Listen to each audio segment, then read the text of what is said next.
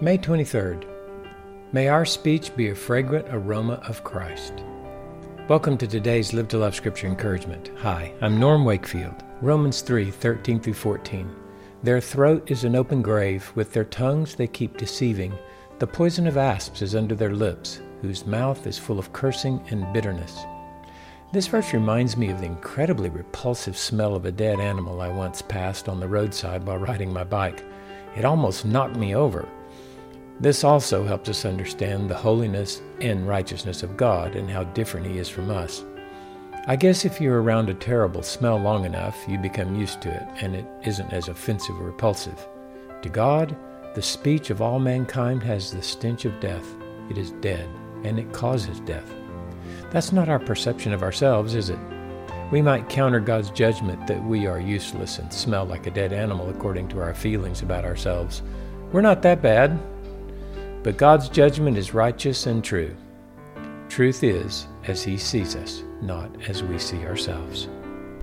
One of the areas of transformation in our lives when we're born again is in the area of our speech.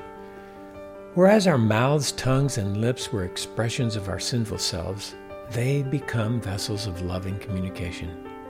James wrote of this work of God's Spirit, which gives wisdom to our speech in James 3:8-11.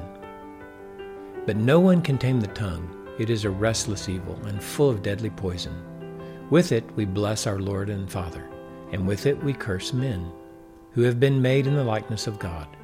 From the same mouth come both blessing and cursing. My brethren, these things ought not to be this way. Does a fountain send out from the same opening both fresh and bitter water? If we've adopted Jesus' purpose in life and recognized that our bodies are not our own, but are for expressing His life and love, then we go through a sanctifying work in how we speak to people. Instead of a poison, there's a healing balm. Instead of the stench of death, there is the aroma of life. Rather than speaking deceitfully, we speak the truth in love. This verse reminds us of what we once were, but are no longer.